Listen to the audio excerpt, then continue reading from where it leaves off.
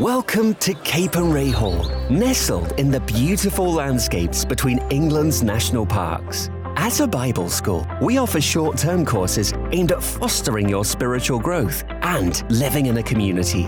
Our historic manor house has something for everyone. You can enjoy indoor and outdoor adventures, connect with students from around the world, and learn how to deepen your relationship with Jesus Christ. Search Cape and Ray England for more information. Hi, I'm Jonathan Edwards. Welcome to Be Still and Know.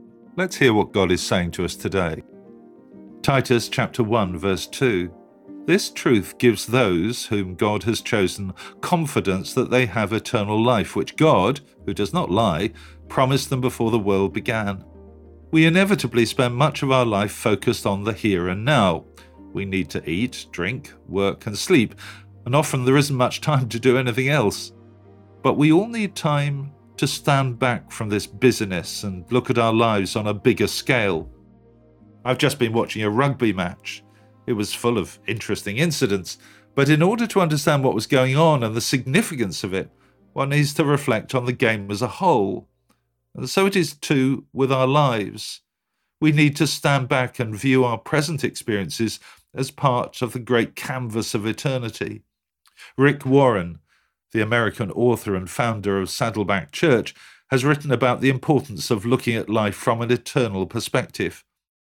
In The Purpose-Driven Life, he wrote this: "When you live in the light of eternity, your values change. You use your time and money more wisely. You place a higher premium on relationships and character instead of fame or wealth or achievements or even fun. Your priorities are reordered. Keeping up with trends, fashions, and popular values just doesn't matter as much anymore." Having an eternal perspective also gives us a great confidence as we look to the future. Everything in this world is so temporary. Possessions, fame, and even our human relationships come and go. None of them are built for eternity, apart from our relationship with God. That doesn't mean our present experiences are trivial and unimportant, far from it. But they need to be enjoyed and understood from an eternal perspective. When we look at life that way, it actually gives greater significance and importance to our everyday experiences. Let me pray with you.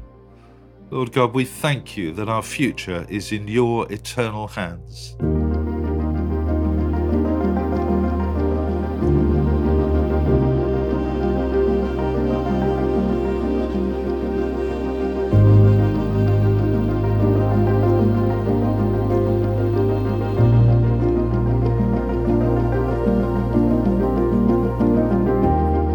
Amen. Thanks so much for listening. I encourage you to join me every day for Be Still and Know here on Premier. The talks are also available on podcasts, which you can access, of course, at any time. And if you'd like to receive a free copy of our magazine, Voice of Hope, which contains all of these devotionals and a great deal more beside, please visit premier.org.uk/Voice of Hope. God bless you. I hope you have a great day.